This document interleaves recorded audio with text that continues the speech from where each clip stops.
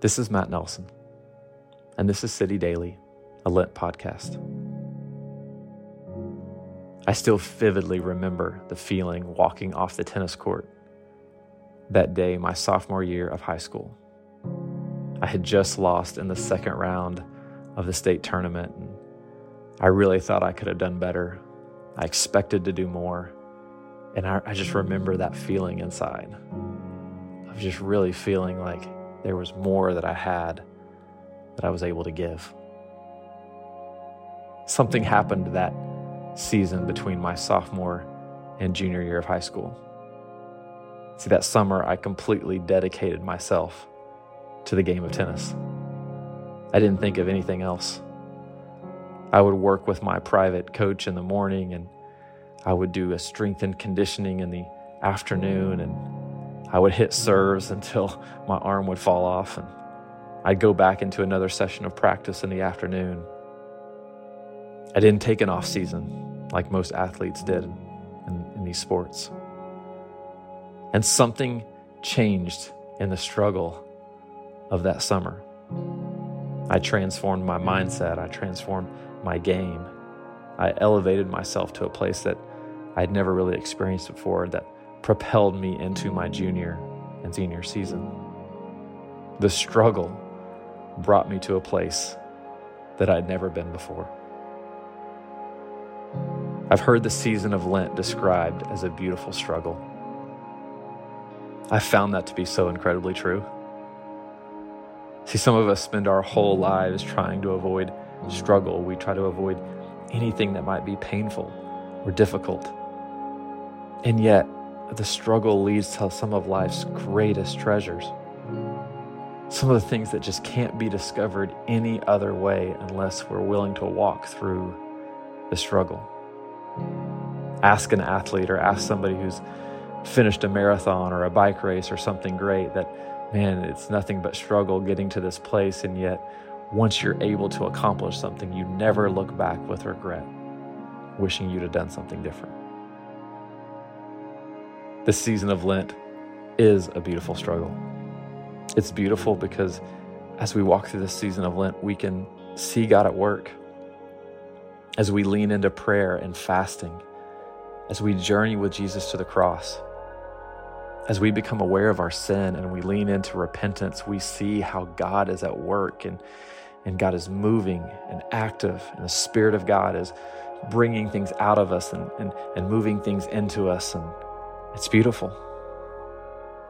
It's also a struggle because we know how strong our flesh is and how our hearts are idol factories. See, when my soul lacks contentment in Christ, I begin searching for contentment in almost anything else. I begin to cling to things that aren't even necessarily bad, but all of a sudden now I need them, I want them. I crave certain things. My soul begins to look and say, you'll never be satisfied unless you have this or unless you have that.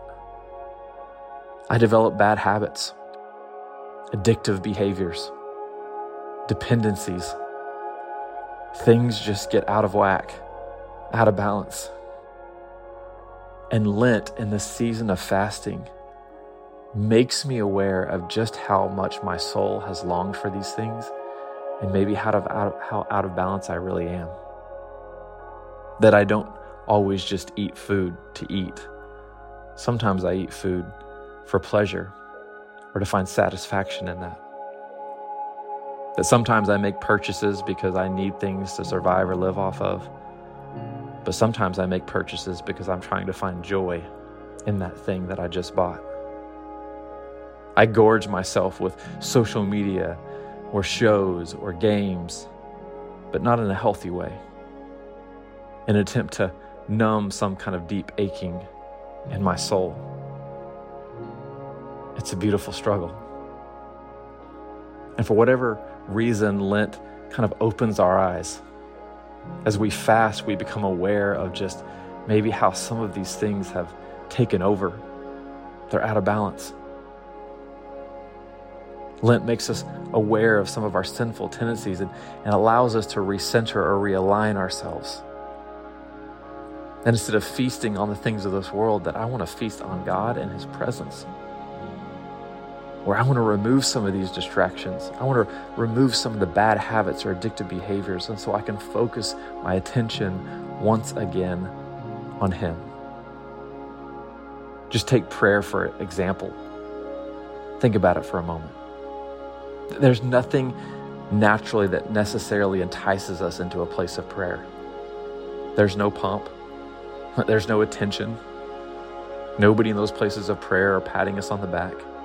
Nobody's entertaining us.